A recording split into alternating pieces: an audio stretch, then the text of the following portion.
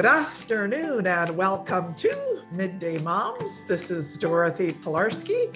I'd like to welcome each and every one of you signing on.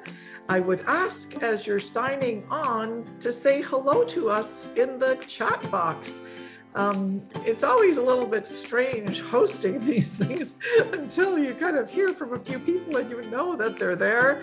So as you're signing on, please do say hello in the chat. If you're, Kathy from, I don't know, Cambridge, or if you're Linda from Lanai, we have a couple of people from Hawaii that join us. Please do say hello. Nelsie Lopez from Milton is cheerfully here. Nelsie is one of our Mothers Group leaders in Milton with the Diocese of Hamilton. A big, warm welcome to Nelsie. Thank you for joining us. She's doing such an outstanding job. Aloha from Oahu. Hey, Lynette, it's good to see you here. I'll never forget the day I delivered the How to Start a Catholic Moms Group workshop in Oahu. Paola from Richmond Hill, Tony from Stouffville, Susan Monaco, one of our Mothers Group leaders from Our Lady of Peace, and of course, Claude. Hi, Claude. We're counting on you to start a Catholic Moms Group at St. Mary's Catholic Church in Dubai. We want to spread the ministry and we need you ladies to help us do that. Elaine from Halton. Hi, Claude. She says, hi, Dorothy. I keep on bugging her to start this group. Anyway, a big warm welcome to each of you. We're thrilled when you pipe in. We're thrilled when you say hello. Maria from Toronto. Allie Black, yay, from Iowa. I think Father Paul Pearson has a little bit of history there in Iowa, or background. Allie is also one of our Catholic Moms Group leaders, just recently started at Epiphany Parish. Allie, welcome. So glad that you could join us and so thrilled that you're ministering to the moms in your parish. So, I know I shouldn't be ignoring our guest. We have a remarkable guest. A big warm welcome to Father Paul Pearson. I'm really looking forward to telling you a little bit more about Father Paul. But before I do, I want to share with you our ministry video, because you all know the real reason we host these Midday Moms sessions on Thursdays is to encourage moms to start a Catholic Moms Group. So we're going to just show you our ministry video. And as you're listening to us, maybe you'll hear the Holy Spirit say, yeah, start a Mothers Group, start a Mothers Group.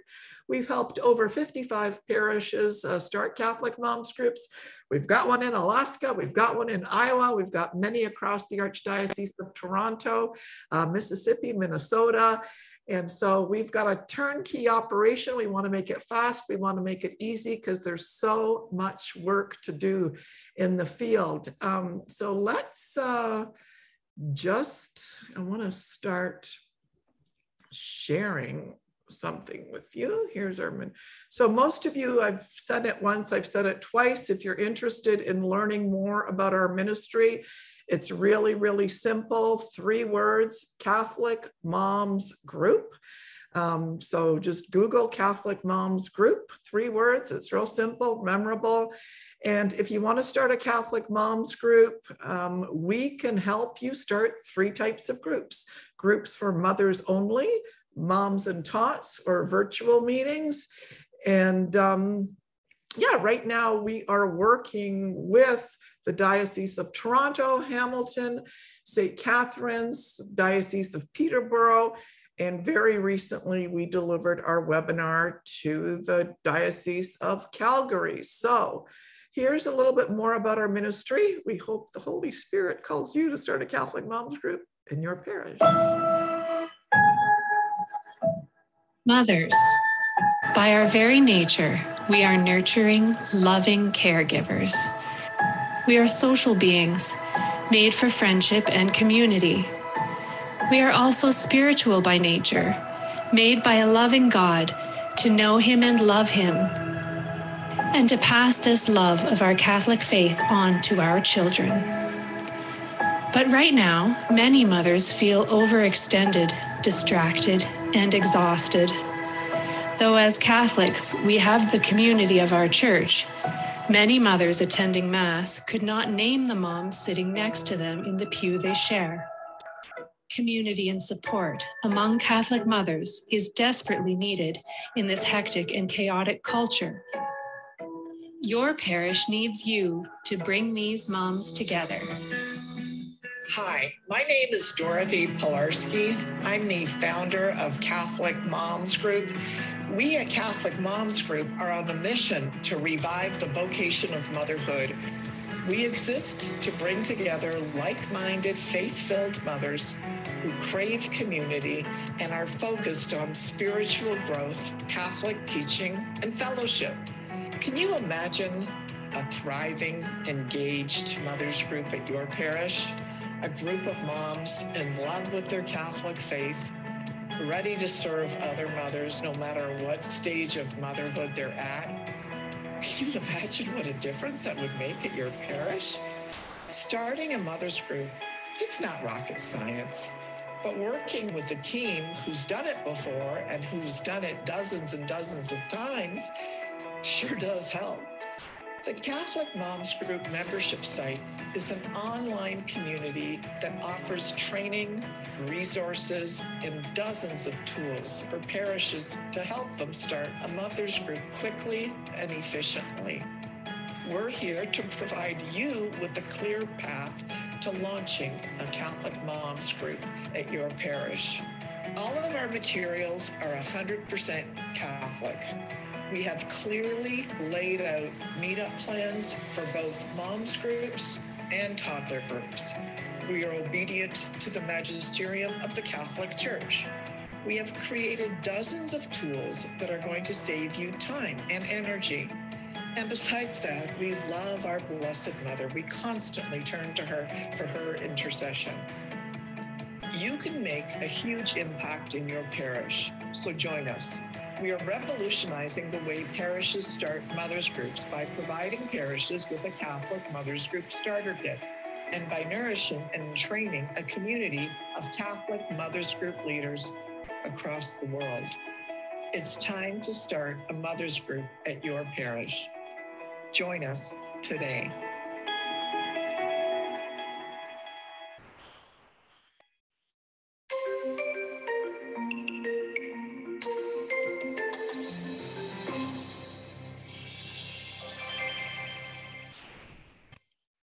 So it's an honor today to have a remarkable guest on Midday Moms.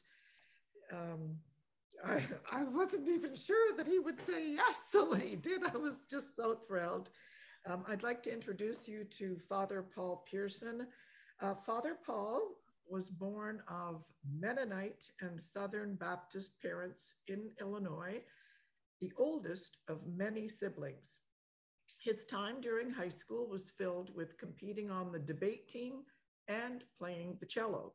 He studied intellectual history at Cornell College in Iowa, where he was baptized and received into the church in his final year before coming to Toronto for graduate work in medieval studies at the University of Toronto's Pontifical Institute of Medieval Studies. He received his MA, licentiate, and PhD. He spent most of his life teaching at St. Philip's Seminary, beginning as a layman at the seminary's inception in 1984. A year after beginning to teach at the seminary, much to the surprise of his friends and family, and him too, he entered into the community in 1985 and was ordained a priest in 1989. Since 1990, he has served as dean of the seminary, teaching courses in fundamental theology, human nature, and philosophy of God in the philosophy division, as well as many courses on St. Thomas's Summa Theologiae in the theology division. His seminar courses in the seminary on Dante's Divine Comedy gave rise to a 3-volume series of books called Spiritual Direction from Dante. He was elected provost, or the father of the Toronto Oratory, in June 2020. Father Pearson is extremely busy, so we're remarkably blessed to have him today. I've known him for quite a long time and am honored and thrilled to welcome him. And so we're here to talk about cheerfulness. And I'm just going to change the settings here so that we'll have our focus on you instead of on the two of us. Father Paul, can you tell us a little bit about what even cheerfulness is? And is it something that you think comes more naturally to some people than to others? You know, what is cheerfulness? And let's crack open the convo. There we go. I think it really starts off with a problem.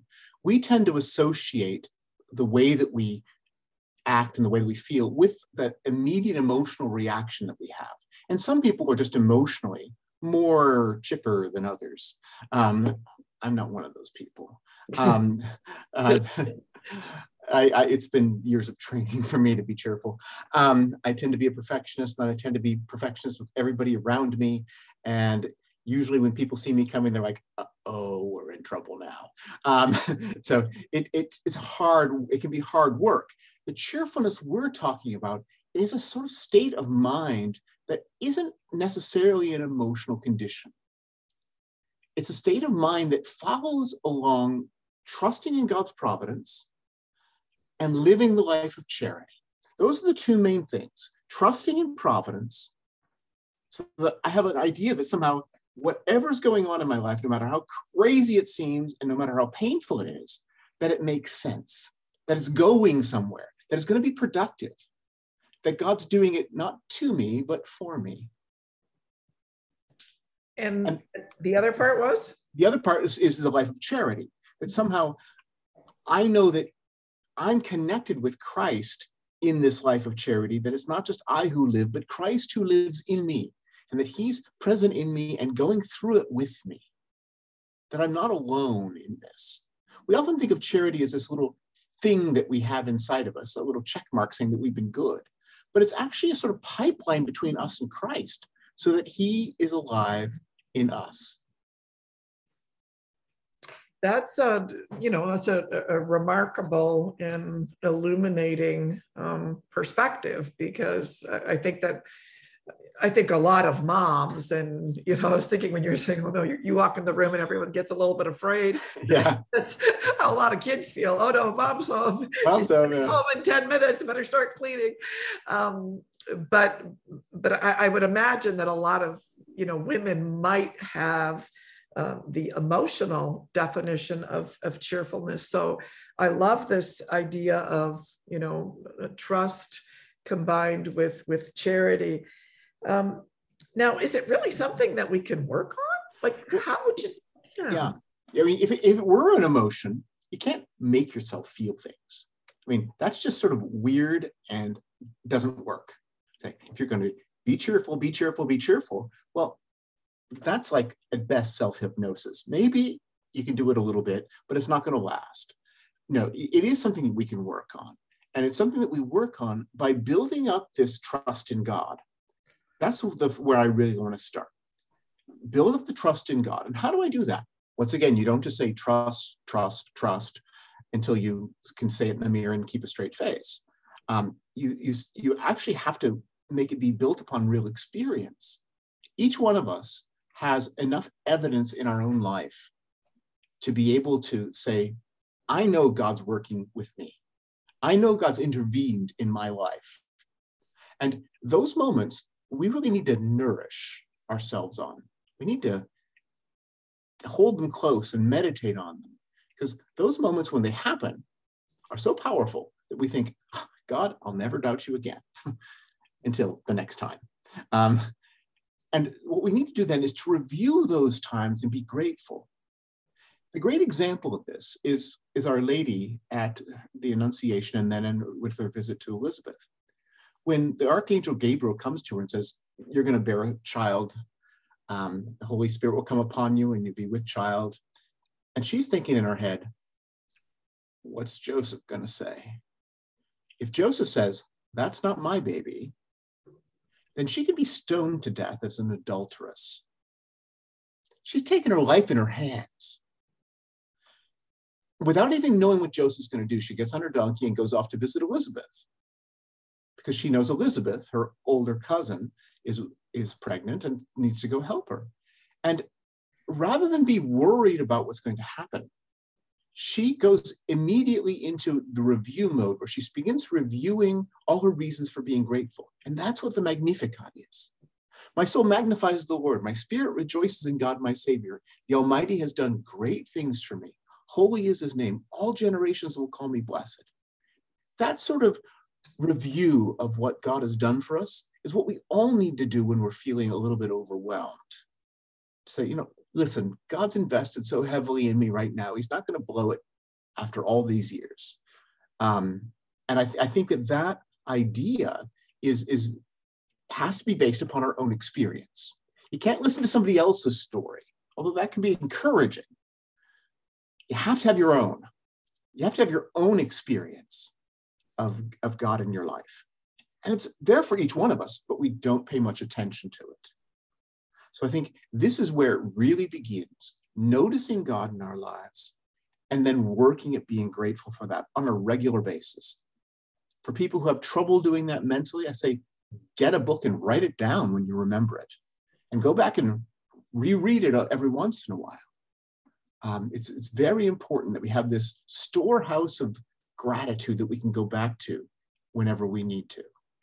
So a takeaway for some of the moms here, because I'm very often saying, hey, you're not here just to feel good in the moment. You're here with a call to do something as a result of one of the sessions here. So one of the takeaways, moms, is, to grab a journal and start making a list of all of the times that God has interceded for you, and that which you thought was a crisis turned out to be a blessing. I was having a short conversation with my son, because he's interviewing for different, jobs in commercial real estate. And I said to him, you might get the job, you might not. The important thing is not to worry about it, but just keep moving forward. I said, I'll never forget the time I'm the type A, and I had the 15 things that I wanted to get done in a day. And I was on my way to the Bank of Montreal, and 1,001 things came in the way. And so I was late, and I was so angry at myself for being late and not being on time. And when I got to the bank was being robbed, and it was boarded up, and there's a police officer there. And I thought, oh my gosh, had I been on time, I would have been in the bank during the robbery. And I've got like dozens of stories like that. I actually keep a little gold envelope. And when something happens like that, in that gold envelope, I'll put some evidence of it, or I'll actually take a picture of, the moment to seize it. So I think it's a great idea, to take hold of those moments and trust. My mom used to say, there's nothing bad that happens that good, doesn't come of it. So I know that's only part of it. Any other suggestions, Father Paul? Well, I think the other thing is, since the other side of it was, from one side was trust in God, the other side was charity, is that if I am feeling down, if I'm feeling unconnected, I really need to make sure that the pathways of my heart back to Christ are wide open. And one of the first things we need to do is go back to the sacraments. When we're feeling up, we feel like going to the sacraments. But when we're feeling down, we need to go to the sacraments. That's when we need it. It's when we're feeling, I don't even know whether I should go to communion today. I feel just horrible. I lost my cool on the way here. I'm upset with my kids in the back seat. I'm not the sort of person who should go to communion today. No, in fact, you're the sort of person who needs to go to communion today. This idea that somehow being regular with the sacraments is a reward for my having gotten my act together means that you'll never be ready for the sacraments. So we really need to see the sacraments not as a reward, but as part of the solution to the problem. And that when we're feeling fragile, we need the sacraments more. And by that, I mean both communion, but also getting to confession. Because, well, we're all like this, but I think most women are more like this than most men. We're great at storing things away.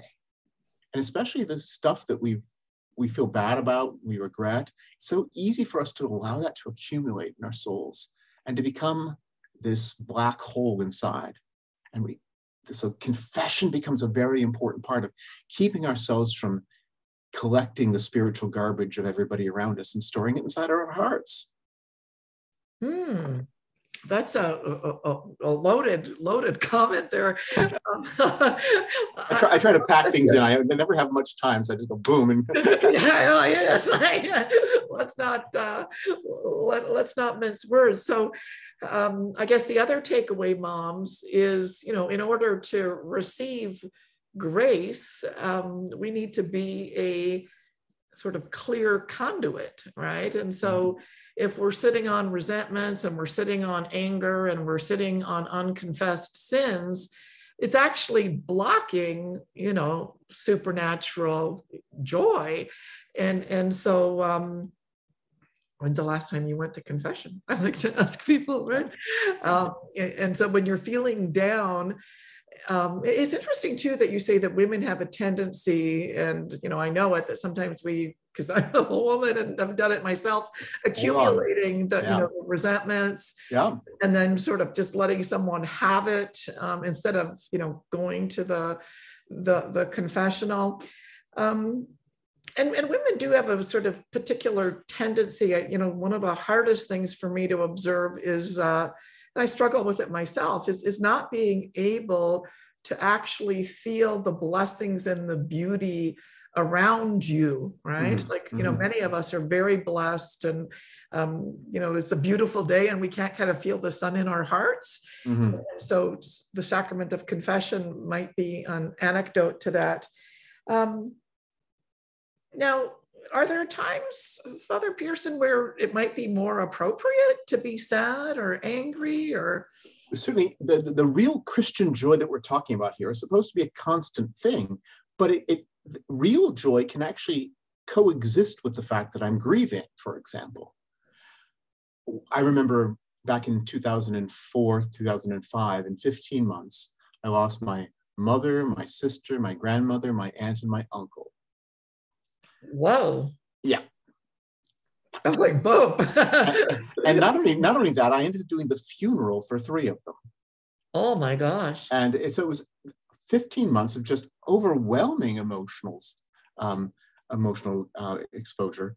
And somebody said, well, how are you doing? And I said, badly, I think. I mean, exactly what's the right answer to that question? I'm fine. Of course you're overwhelmed, and of course you're sad.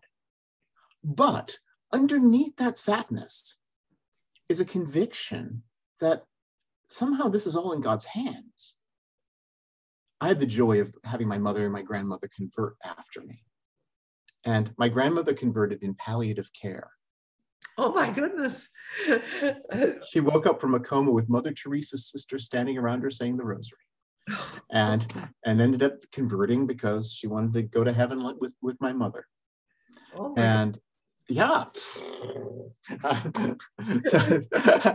So, it was a really wonderful thing. So is that sad, or is it somehow still is charged with this hopefulness? Now, I think when we're connected with the church, when we're connected with the sacraments, that makes it easier to see that hopefulness. The confidence of having somebody die with all the sacraments of the church, die ready to meet Jesus, allows you to be so convinced that they're going to be okay. Yeah, they might have some purgatory time, but they're going to make it. And that changes things so dramatically.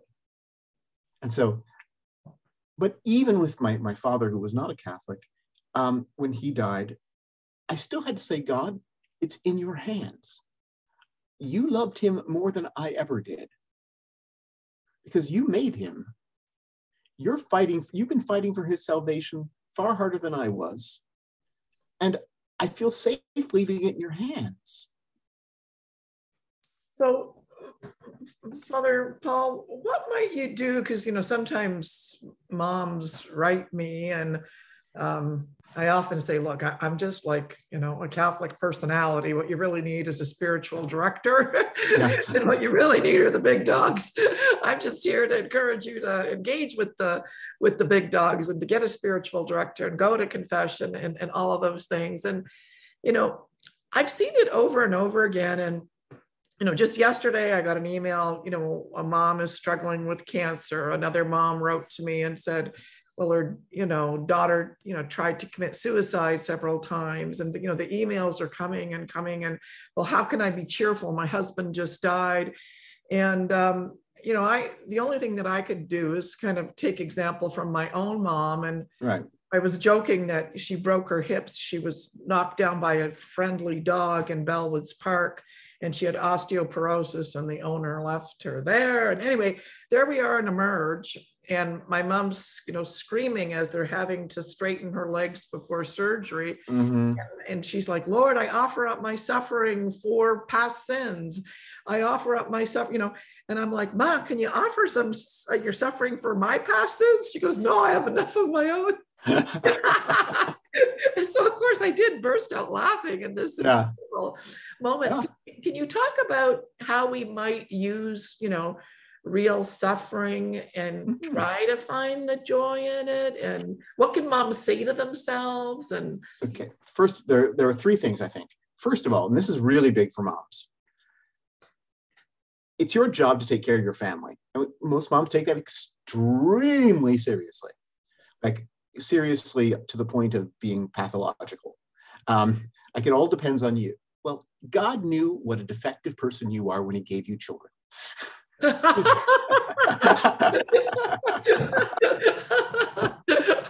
He knew what he's getting into. He had no delusions that you were somehow going to be the perfect person.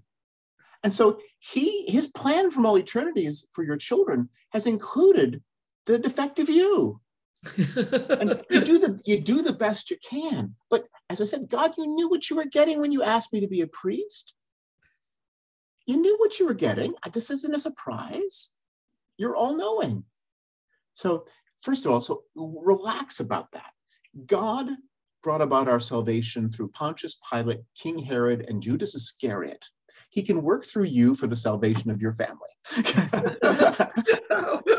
Zing. We're going to have you back, Father, if you'll help us at all. Okay. So I think we put ourselves in this very counterproductive guilt trip so often. I've been a bad mother. I can talk to a mother and bring up being a bad mother, and I can reduce somebody to a state of tears in no time. It's the universal button for mothers. Mm-hmm. I've been a bad mother. Mm-hmm. And that is so ridiculous, to which I usually say, probably you have, but that's it's all part of God's plan. Just like my seminarians who call me in a panic the day before their ordination, say, Father, I'm not worthy to become a priest. And I said, of course you're not. And so, nobody ever thought you were. Nobody is. But God chose you anyway. And so we have to be peaceful with the mess that we are. Willing to move ahead. Peaceful with the mess. I got to write that one down. Yes, okay. Yeah, so and that really is just an important part of the incarnation. Christ sort of entered into our mess and was willing to do that, willing to get in up to the elbows. And so really, you're going to get in the way of the salvation of your children? You think you're that powerful that you can stand in the way of all that grace? Of course not.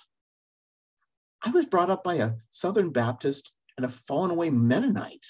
And look, I ended up being a Catholic priest. God uses all of that. So first of all, calm down. When you start blaming yourself, saying, really, God can't work through me or around me? Of course he can. So that's the first thing. The second thing is when something big happens, especially something unexpected or something painful, say, God, I know that you're involved with this. I know that this is your plan. I don't have a clue what's happening, but I trust that you're doing something. And whatever it is you're doing, I'm looking forward to seeing how you make this turn out. I start looking for what God's going to do with it. My favorite story of this is I was in the final for a big scholarship when I finished university, and would have sent me to Oxford, and would have been, it's very, very fancy. And Hoity-toity. Yeah, very, very hoity-toity. And I made it to the finals of this, and had gone off to another town and was being interviewed by Supreme Court justices and state senators and things of that sort. And in the final interview, a state Supreme Court justice mentioned that one of my references had mentioned I just converted to Catholicism. And he started yelling at me. He said, "You could not be a historian. You could not be unbiased because you're a Catholic." And it just sort of went crazy. And I'm trying to answer, be calm and say, well, it's all, everybody has a point of view. And every historian needs to take that into account, and trying to be rational. And he just gets more and more upset the calmer I am, until finally the whole interview sort of falls apart and I leave the room. I didn't get it. Everybody in the room thought I got it. When they called a guy's name, they looked at me and clapped. But it wasn't me. It wasn't me. And afterwards, one of the people on the committee, one of the interviewers, said I should file a lawsuit with the American Civil Liberties Union for discrimination based on religion. Mm-hmm. They would all be witnesses to it. Mm-hmm. But I just become a Catholic, and I thought, God must know. God knows this is happening. God could have made it different, but he didn't. This is what he chose. And you know where I ended up going instead of going to Oxford? My second choice, which was Toronto. And look at all the lives you've blessed. Oh, well, see, and I sometimes wonder what would have happened to my soul. I don't worry about the rest of you. What would have happened to my soul if I'd gone off there? And I think God knew what he was doing. He said, no, that's not good for you. You just go to Toronto.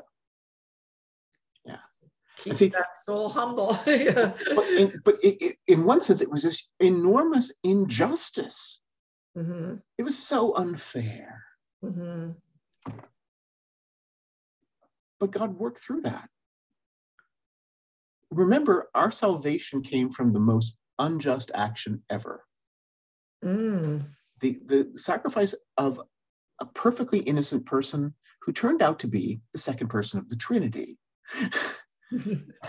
Which is, when you think about it, sort of scary. That's how our salvation was brought about. So we obviously think that God can take suffering and turn it inside out.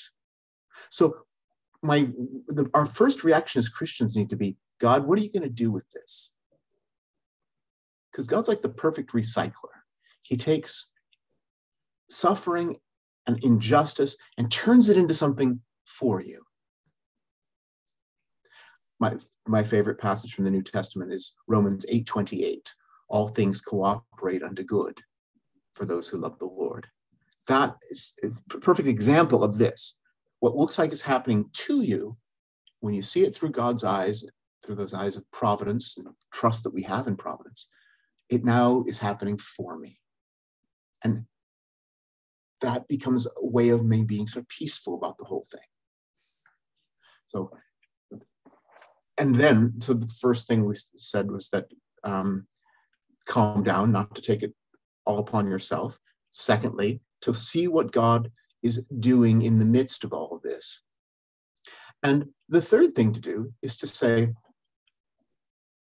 God, help me to be, instead of looking back and being focused on what went wrong, help me to look, because you're going to be opening a door. Help me to be responsive to you at the moment, because something's happening right now. And I need to have my antennae up. I need to be ready to be receptive, because you're ready to open a door. And I need to be ready to walk through. Yeah, I think, can I say two little things here? Yeah, please. One thing that I've caught myself doing, and I've seen a lot of other, relatively women, but people doing as well, and it's kind of been an area that I've been trying to work on, is that, when an injustice does happen, so let's say, your husband leaves the socks on the floor for the 32nd time, even though you've had 32 conversations about it, or your son comes home later, like something happens that upsets you, your daughter-in-law isn't whatever. A lot of women, or people, I should say, and myself included, in that moment have a tendency to make a huge mistake, and that's to add personal sin on top of their sin, rather than remaining a channel of love, right? Like, so someone upsets me because, yes, they behaved unjustly, and then I start dropping F-bombs, or I start slamming doors. And so all of a sudden, a bad situation is worse. And now I'm the one that has to go to confession twice, right?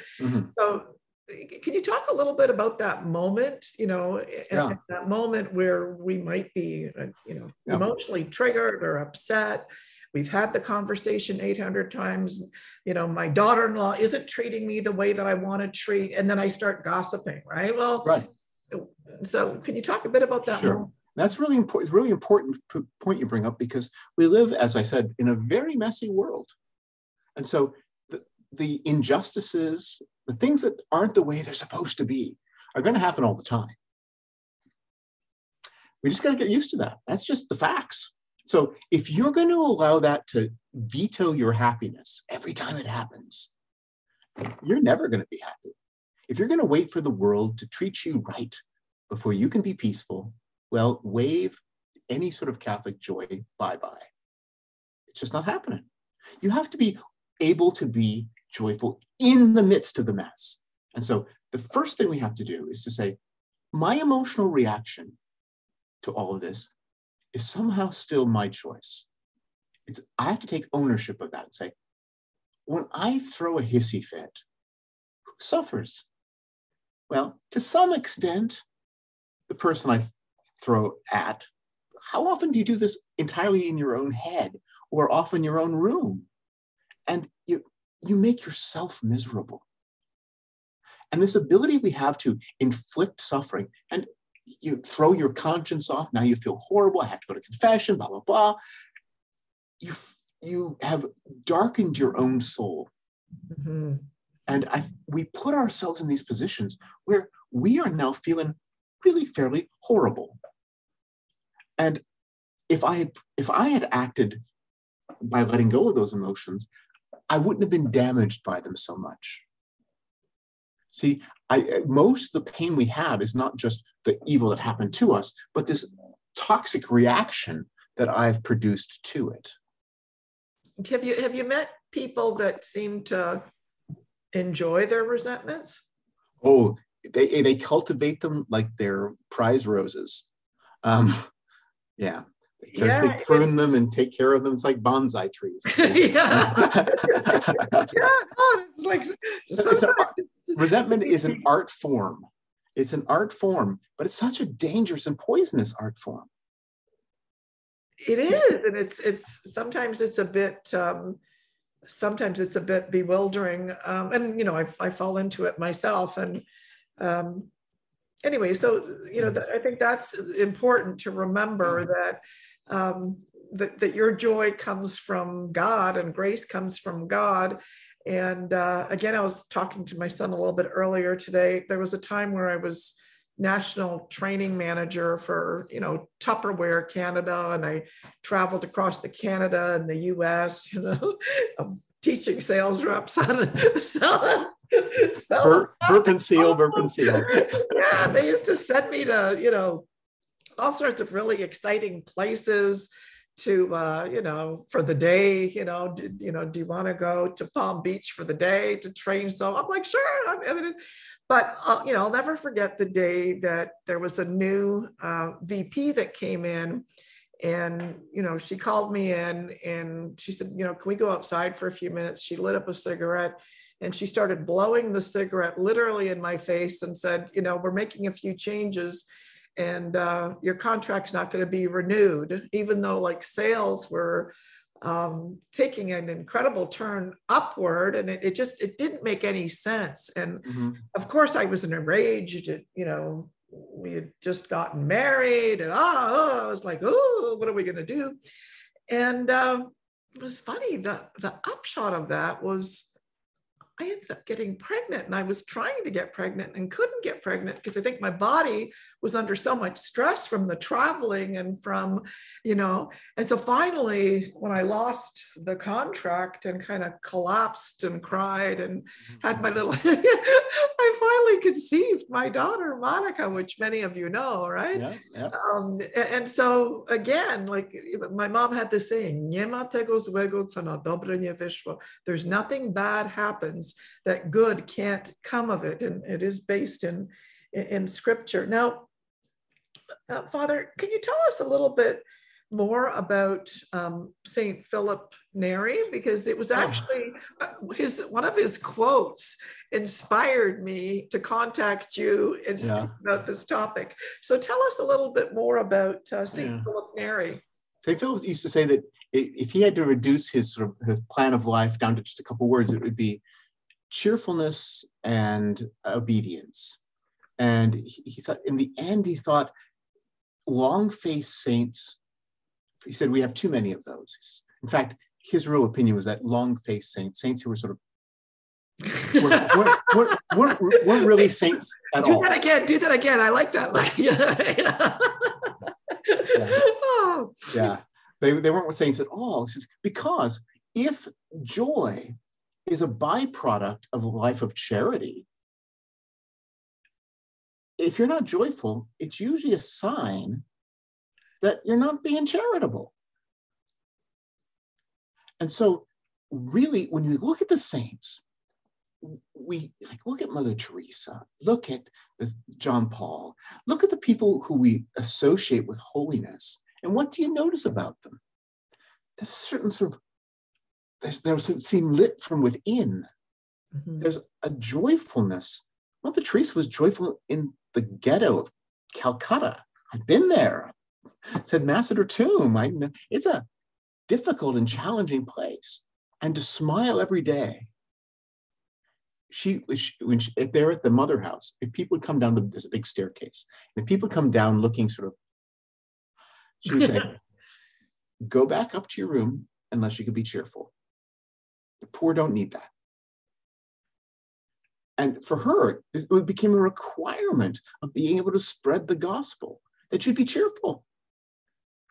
So if it's really a byproduct of this life of Christ inside of me, this trust in providence and this life of grace, then it's always a bad sign when a Christian doesn't have this sort of background joyfulness. As I said, it doesn't contradict the fact that sometimes I'll be upset or hurt or grieving. All those things are true. But this underlying loving trust always makes us think, God's in charge. I'm a little kid in the back seat. And so again, I love the idea and just want to re-emphasize it, to moms that are listening here, is the whole idea that joy and suffering can coexist, So you can even think, recently I was at a funeral and of course everyone was devastated about the death, but they were, relishing and laughing about the memories of, the Italian mom that made everybody be there every Thursday, so that there was that, the sorrow and the joy. And some people, like I've met people too, that maybe, for example, they, lost a loved one 25 years ago, and they're still almost as if they lost that person yesterday. Yeah. Do you have any maybe tips for people like that are kind of dealing with almost like a chronic, I don't know, sometimes I just think it's a bad spirit that's sort of taken root in them? I don't know. That's a very difficult question, because I think sometimes that is a real emotional problem. It could be it triggers a sort of chronic depression. So it sometimes goes beyond the limits of what's purely spiritual. Okay. So I think that's just sometimes the case. But I think to focus on the fact that somehow God has something special in mind for this stage in your life, that he gave you your husband, he gave you your marriage for a particular length of time, and that was a blessing. And now he wants you to use that blessing for this next stage in your life. And without taking anything away from the fact that this was something wonderful. And if somebody says, he was the love of my life, I won't be able to ever think about anybody else, then fine, then don't. But don't waste it. Mm-hmm. You've been given something special. Use it. Use it. So, Father, how would you respond to, the woman or the person? And I've even mm-hmm. heard a priest talk about this, and sometimes I felt like going up and boxing the priest's ears. But he said something like, "Oh, that you're being a phony, like that you've got to be, authentic." And I was kind of like, I wasn't raised that way. I was raised, to put on the smile, and I was raised to mortify, whatever I might be going through. Everyone doesn't need to know about it, including my husband and sometimes my family, right? There's some people that will accuse you of being, phony, right, pretentious, right. And, because like sometimes when I'm hosting mothers group, people that might be knowing exactly what I'm going through say, well, but you didn't mention this and you didn't mention that. And I'm like, well, it's none of their business. And I'm here like a flight attendant on the behalf of the Catholic Church. I'm not here to dump my suffering and my pain on these souls. Like that would be wrong. And so how would you comment to those people that might accuse you of being phony, for example? Yeah, well, I'd say, first of all, that I don't talk about those things a lot myself. I was brought up German, so that was partly it. I'm brought up east of you, Dorothy. I was East Prussian, so yeah. But to tell you the truth, now I don't even think about those things so much myself.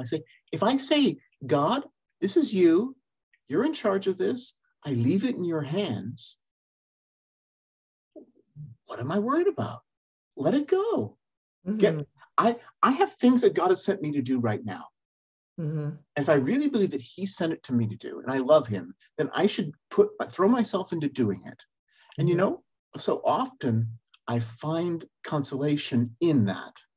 How many times have mothers had to go through horrible grief, and what kept them out of the loony bin was the fact that they had to get up and make breakfast for their kids and get them off to school. Mm-hmm. God bless the fact that you have obligations. It gets you outside of yourself. Mm-hmm. And this is where charity is so healing.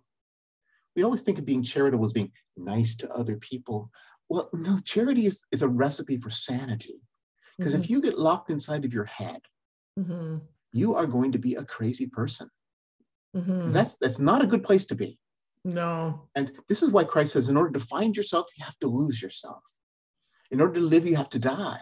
You have to let go of analyzing you all the time and get busy with the people around you. The life of charity is really healing. It allows us to think about others rather than ourselves. I was very sick about 9 years ago. But I'd already promised before I got sick to go down to the Kingston, Jamaica, into the ghetto with the missionaries of the poor and teach a course. Well, by the time the course came up, I was really shouldn't be traveling. But I went anyway. I was all swollen up like this on prednisone. I looked like I'd escaped from some chemotherapy ward. And my hair had fallen out. This part did. And it looked awful. The guys who picked me up at the airport cried when they saw me. They thought I was dying. Somebody said, well, why did you come? I said, it hurts when I'm home. It hurts while I'm here. I could at least be busy and doing something useful. Mm-hmm. There were moments when I forgot about the pain. And this is so beautiful because, there are so many duties that mothers have. And exactly. I know with young moms, sometimes when I begin the topic of the duties of a mom, don't say duty, that triggers me. But to me, they're such a gift, right? The Yeah. duties are such a gift. Can you say a little bit, I'm being a bit selfish asking you this question, but I think a lot of women might benefit from it too, is that sometimes when, a lot of women, me included, we make ourselves cheerful with chocolate or cheerful with pasta, which of course makes you gain weight, right? And which of course makes you miserable, and which of course, you need to go to confession because now you're gluttonous. And can you talk a little bit about artificial cheerfulness and maybe what women can do? Because you hear so many moms too now, like wine after wine, like I'm talking glasses of wine. And oh my gosh, there's nothing worse, I don't think, than a drunk mother with her children, right? Anyway, I won't even, that would be another conversation. But can you talk a little bit about that? And that could almost be an entire session. But I think what we see here are sort of what I call consolation prizes. We think, my life isn't the way that I want it to be. It's not the way it's supposed to be. Therefore, I deserve a little prize. I deserve a little consolation. It's very understandable. I get it. But it really doesn't work very well. First of all, because you feel guilty about it most of the time. It doesn't really do what it's supposed to do. And every time I notice myself tending towards any sort of indulgence, I have to ask myself, what's really the problem? What are you running away from? And those questions almost always make me say, well, everybody is expecting everything of me. Nobody seems to be able to do a thing for themselves. I've now run a community of 15. And I sometimes feel like a single parent of 15. And just before, I was almost late getting on to you because somebody knocked on my door and said, I just have 3 questions. And I said, and I just have 6 minutes. Oh my God. Glad you're so quick at the uptake. But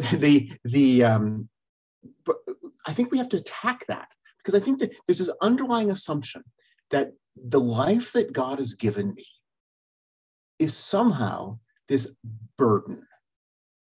This thing that is so heavy and really undesirable that I need to be compensated for it. This goes back to this idea of God doing it to me rather than God doing it for me. I think I have to trust that somehow the life that God has given me is helpful for me. Because to tell you the truth, God doesn't need you. God could have done this all by himself because he's all powerful. The only reason he included you in his work is to help you. So when I'm thinking about all the things I have to do, well, these are all the things that God asked me to do for my sake. Yes, I'm a busy person. I run a seminary, I run a community, but that's because God knows I run small countries in my spare time. So he knows I need a lot of things on my plate. And, he gives it to me. Mm-hmm. But for the most part, if we just let go of the resentment about it and say, God, you're not doing this to me, you're doing it for me. And don't allow ourselves to indulge that resentment. I'm the oldest of 7. I grew up with a baby on my hip. My youngest sister was born when I was 16. My mother had fallen and hurt her back. She was in my bedroom overnight. I got up 3 times a night when she was a baby, when I was in 3rd year high school. And so I understand those things. I understand how overwhelming it can be. But I think my life has been changed by the fact that I have that. Mm-hmm. And my relationship with my siblings has been changed by the fact that I was able to give that sort of care. Mm-hmm. And I certainly know that my priesthood has been changed by feeling fatherly in that way. Mm-hmm. And I look back and think, I was so blessed to have had all of that. even though as a 15 or as a 16-year-old, it seemed a little overwhelming. Mm-hmm, mm-hmm. Most 16-year-olds don't have to do that. No, they don't. But it equipped you in a couple of ways. I'm sort of getting a little sensitive here about the time. I don't want to. If we go a minute or two over, are you okay? Yeah, I'm okay with that. Yeah, you're okay with that. I just wanted to go to the chat here. Okay, yep. We've got hi, Father Paul from Linda at Nativity in Toronto. Hi, Linda. Hi, Linda. Great to see you. And then Tina, I'm in an Amish Mennonite county in Indiana. So welcome, Tina. Do any of you have any questions or any thoughts that you would like, Father Paul Pearson to kind of expand on? Because I feel a little bit selfish. I got to ask all of the questions, and you might have some questions here. Do any of you here that have joined us today, do you have any questions or thoughts or anything like that? Isn't it been a fantastic session? You know, we talked about the fact that, yes, you can learn and practice, cheerfulness, and that it's a characteristic of many saints to be cheerful. Father Paul, any thoughts on, like, I'm a little bit extreme in certain ways, and I think it's like particularly important for a mom to be cheerful, because yes. Like I say, there's no way you're going to attract people to your kids to the Catholic faith if you're kind of like wronging around with a hanging face here. Okay, hi, Father Paul Pearson. I'm really enjoying this conversation and making me realize many things I have to change. Thank you. Please know, Anna and all of you, we offer a weekly mass for the intentions of all of the moms connected with the ministry. And we all need grace. And that's, one of the reasons we join is to actually be edified and work on those things instead of just kind of being angry. Eldora Harrison, I think, Eldora, you're from Edmonton, I believe. Oh, Eldora, I know Eldora. You know Eldora. Hi, Eldora. Question for Can cholerics be cheerful? I certainly hope so, since I probably am one. I think what we have to do there is to recognize that it doesn't all depend upon me. I think cholerics have an amazing gift of drive, and we have to make sure that drive doesn't become self-destructive. I want to use that, but I need to recognize that this is something that's just good for me, and it doesn't all depend upon me. I'm God's instrument here. The paintbrush doesn't worry about the Sistine Chapel. That's up to the artist, right? It's Michelangelo's job, and I can just be free. And so I think that's the key for the cleric is to not to try to turn off your drive. You need to use that, but to make sure that you recognize it doesn't all depend upon me.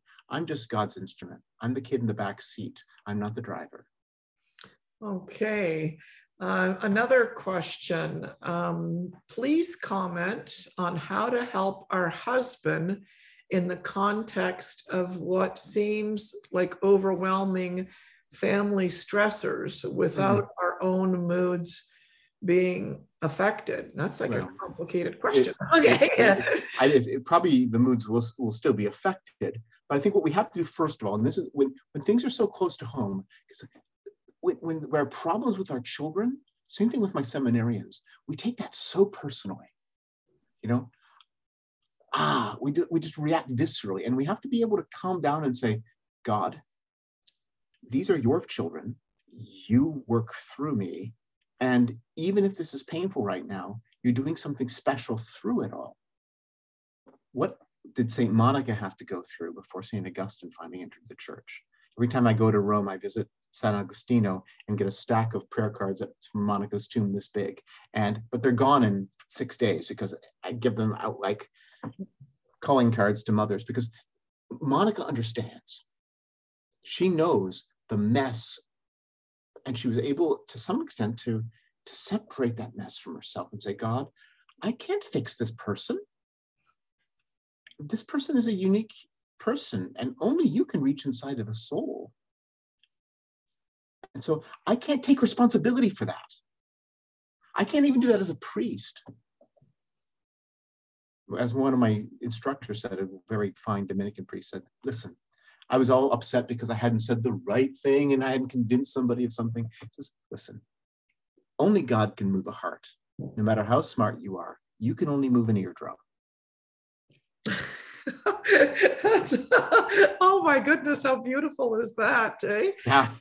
Yeah, to remember that that, you know, as moms, we have real limits. And I know one thing that one mom said in the Catholic Moms group, which it was so simple, but so profound, and it affected me so deeply. You know, she said that most moms make the mistake of overreacting. Yes. And I was overreacting, I would say, the first, you know, half of my kids' lives. And I still, you know, like overreacting sometimes to something that my husband does. And, you know, the other day he's like, Dorothy, like, why are you screaming? Why are you angry? And I'm kind of like, I'm not screaming and I'm not angry. This is my temperament. And this is who I am. And so I say to my son, Michael, what can I do to be a better wife? And this was in a car ride. I said, you know, I try and try and try. And I just, you know, we keep on. And he goes, look, Mom, Dad's going to cut the chill vibe. He's like the chill dad. He's like the chill. And you're like the running with the gun mom. He goes, so until the day you die, you're going to have conflict, you know? And then we got into conversation how, you know, my kids were saying when they're growing up, they're a lot more afraid of me. And it was really handy because they'd come home in fear of me, but they wouldn't come home with Dad because Dad's okay with everything. So then my husband's like, oh, so maybe that, you know, running with the gun, it served a purpose. So anyway, that's neither here nor there. I don't know where that came from. Question for Dorothy, Eldora. Will a recording of this session be made available? Yes, it will be made available. We're a little bit behind on uploading our YouTube videos. We still haven't uploaded, you know, some of our talks from the Dynamic Women of Faith conference. You know, I ask all of you, you know, to pray for our ministry. All of our mothers group leaders are volunteer, and you know, I'm the only kind of person working full time on the ministry, and I'm what do I do? What do I do? What do I do?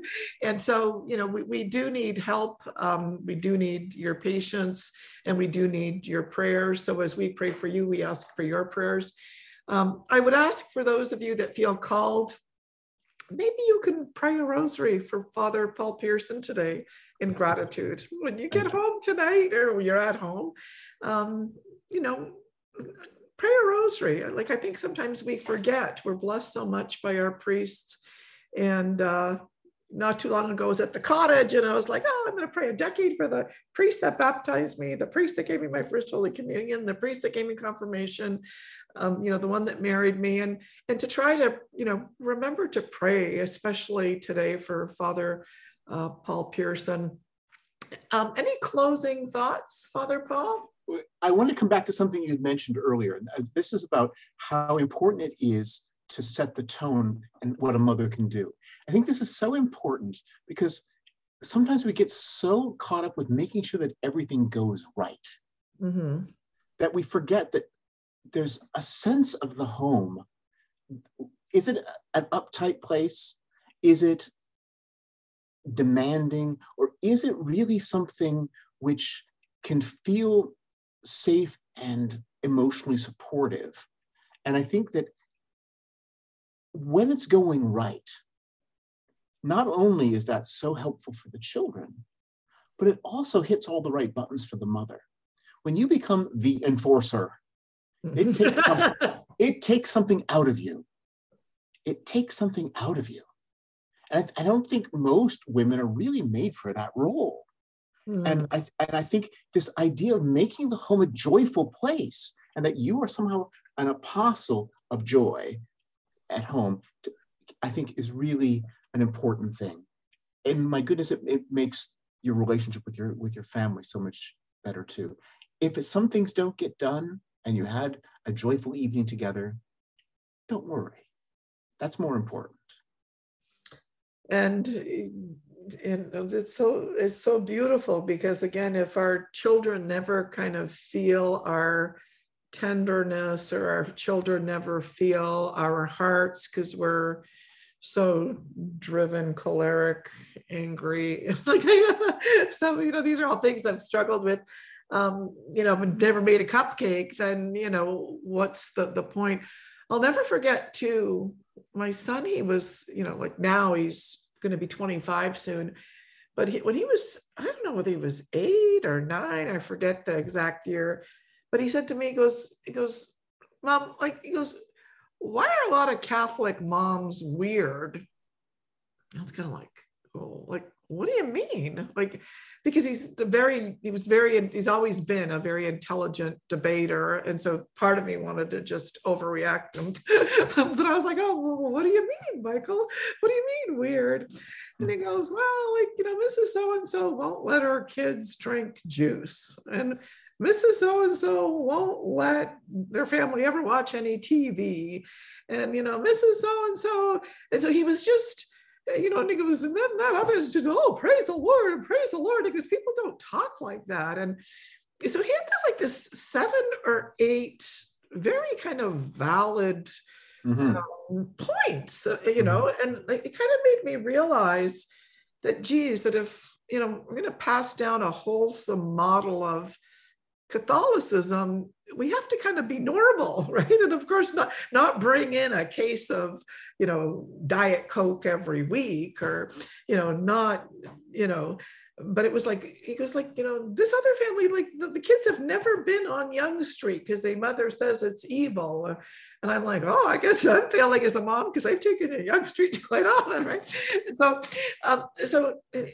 I encourage moms too, to kind of put yourself in the shoes of your kids, when it comes to Catholicism, and try to make it cheerful and try to make it fun. It was, one of the reasons why for 2 years or more, I took my kids to daily mass at the airport, because we lived so close to the airport, and I had figured out where to park, where we could rush up, go to mass, and then rush down, and then watch the planes, right?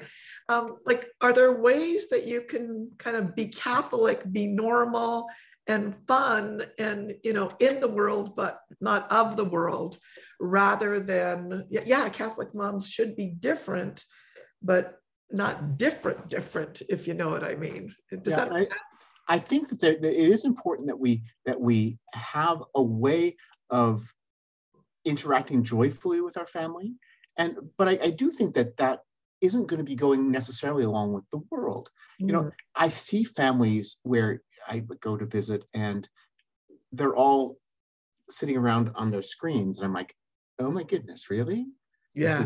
This is crazy. They don't enjoy each other's company at all. Mm-hmm. And or they're not even in one another's company, whether they enjoy it or not. So I think that we do have to find some way of making life joyful, but while it's still within our rules. But on the other hand, I think we want to avoid thinking that somehow we live in such a crazy world. It's our job to be the gatekeeper for everything, because that just turns you into the enforcer. And I think that is a destructive role, not only for children, but primarily for the mother. Yeah, I was just reading another comment, because sometimes people comment to me in the chat, and my mind was a little taken away by one mom is saying that she's been kind of possessed by guilt because she was the enforcer.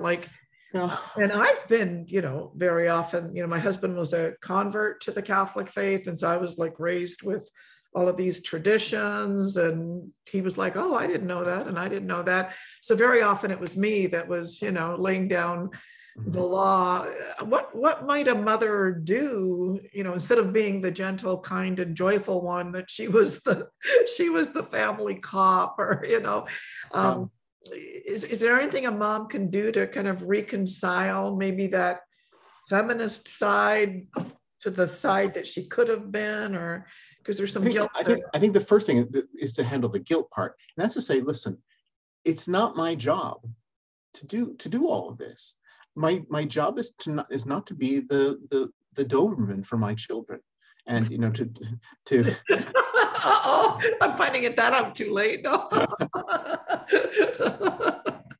Okay. So I think if anything possibly goes wrong, then you're going to take it personally. So I have to be protective all the time. Well, no, you have to get your children ready to engage with life. You have to get them ready to engage with life. One mother came to me, and she had a toddler, maybe 15-month-old boy, and he had a bruise in the middle of his forehead. And she started explaining to me right away, well, he's just beginning to walk, and he fell. I go, listen, he's 15 months old. If he doesn't have a bruise, he's not trying. and if you protected him from everything like that, he wouldn't learn to walk. And there has to be this balance between giving principles, but allowing them to stand on their feet and teaching them how to stand on their feet. Because sooner or later, you're not going to be there to be the enforcer. And it has to be internalized. It has to be, this is what we do. This is not what mom insists upon. This is what we do. And that's a hard thing. And I think if you put, first of all, the responsibility is burdensome. And secondly, it doesn't transfer. It doesn't transfer. As soon as they're out from under your wing, they go off and do crazy stuff. Yeah, and sometimes much crazier than you would ever imagined, right? Anyway, we could probably go on and on, because this is such a fruitful conversation. Someone's here is saying it's probably the best session we've ever had. I always say, well, we saved the best for last, So Father, do you have any, first of all, thank you. I want to thank everyone, for those of you that joined us today. Yolanta, oh, hi, Yolanta. Yolanta's been on the Mothers Group Leader team at Christ the King. Cheerfulness, cheerful people can trigger a chain reaction in other people to be encouraged and positive and cheerful. Ask a nurse who comes to your aid with a smile. Very, very, very true. Susan Monaco, thank you for this presentation. Very inspiring. You're welcome. So, Father, first of all, thank you everybody for joining us. Thank you, Father Paul, thank you for making the time. I know you have a remarkably busy schedule. You've got a course that's coming up that maybe some moms in the GTA might be interested in. That's right. We every year we have 1 week of catechism classes and now because of COVID, one of the blessings of COVID, you can come to the class in person, but you can also do it online. And even whether you're online or not, you can also then watch all the courses for 2 weeks afterwards. This week is the catechism. Next week, we're doing something on St. Philip and sanctity. It's called People and Books That Begin with S, St. Bonaventure, St. Thomas. And that will be happening next week at the Oratory, and there's still plenty of room for people to sign up. We don't have a cap on the number of people to come. And you can find all of that at the Toronto Oratory website. So if people want, so what is the website? It's if you just Google Toronto Oratory, you'll find it. It's oratory-toronto.org.